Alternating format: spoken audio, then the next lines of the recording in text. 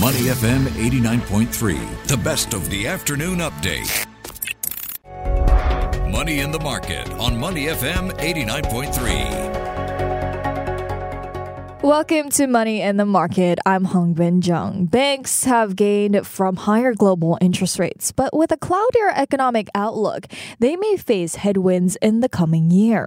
High loan repricing, ongoing worries over current global geopolitical tensions, and regional policymakers turning hawkish are weighing on confidence. So what's the 2024 credit outlook for ASEAN banks? Well, to find out more, joining us on the phone today to tell us more is Rina Kwok, who is a credit analyst at Asian Financials at Bloomberg Intelligence. Hi, Rina. Welcome back to the show. Hi, Hongbin. Thanks for having me again. Okay, so Rina, before we dive into the outlook of ASEAN banks next year, how did they perform this year? I mean, how would you describe the banking sector space? I think that's a good question. If I were to sum it up, I'll use the word resilient. Now, broadly, the ASEAN banking sector has held up to the global headwinds so far, and that is actually aided by the resilient domestic economic conditions measured by the government in some of these nations. Now, most of the lenders' credit profiles in this region remain resilient, supported by healthy liquidity and capital profiles. Though we would say the degree of resilience will be tested at various amounts, given that the intensity of asset quality pressures vary in various jurisdictions. Okay. So what are some of the themes this year that impacted ASEAN banks that are likely to roll into next year as well? I would say two things: lingering risk in commercial real estate amid the elevated interest rates. Household debt risk in some of these debt-laden nations needs to be watched as well going into next year as some of the forbearance measures expire. And I would say that mortgages risk could be contained if employment conditions continue to hold up in across the various jurisdictions. I mean, you mentioned real estate there, and one country reeling from the property sector is China. So with China's slowing and weaker global growth outlook, will ASEAN banks' resilience be tested in 2024?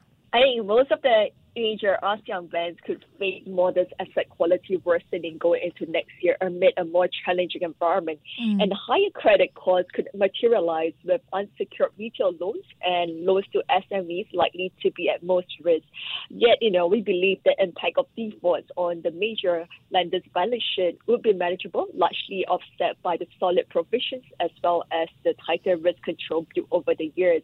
Now, within the Southeast Asia, Indonesian and Thai banks could see a very gradual uptick in non-performing loans after the forbearance measures expire, and this is premised on the orderly resolution of the restructured loans. Okay. So what banking sector within Southeast Asia could, underperform peers next year? Who may lead?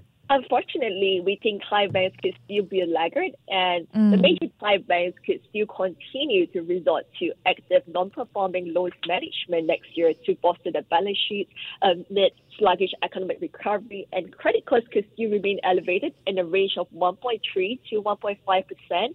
And I would say that structural weakness in the SMEs continue to be a key risk for the Thai banking sector, while mortgages risk could be more manageable if the employment conditions hold up despite the elevated household debt we have in Thailand. Now, on the brighter side, Singapore banks' asset quality will continue to be peer leading with a very marginal increase in non-performing loans next year, and the credit costs could be at normalized levels since they have already set ample provisions since the pandemic. I see. Then what is the dollar bond performance outlook for major ASEAN banks in 2024? We believe that for major ASEAN banks, for the dollar bonds performance could be resilient next year, as most of the lenders in this region, the risk buffers are solid enough to cushion potentially modest spread widening as the macro headwinds stir. Now, manageable refinancing risks for major lenders in this region are also positive for the bond technicals.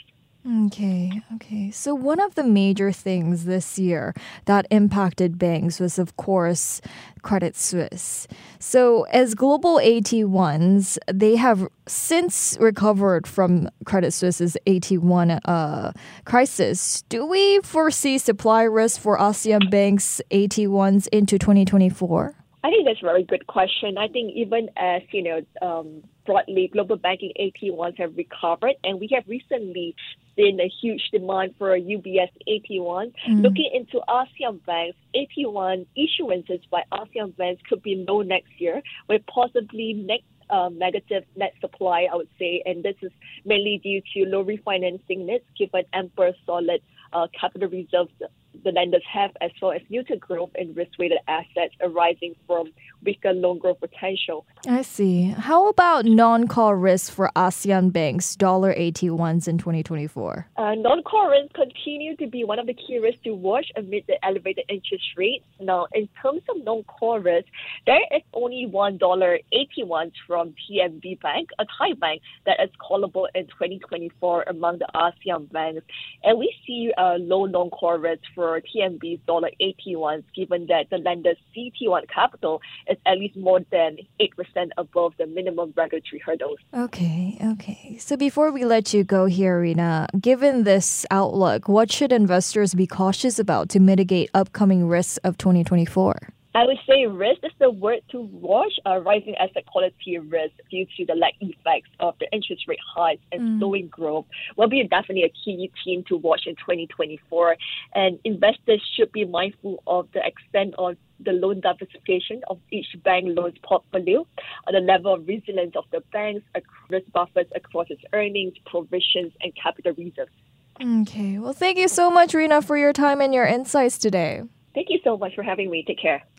Thank you. We've been speaking with Rina Kwok, who is a credit analyst of Asian Financials at Bloomberg Intelligence. I'm Hong Bin Jung, and this has been Money in the Market. And we just took a look at the outlook of ASEAN banks for 2024. Stay with Money FM 89.3.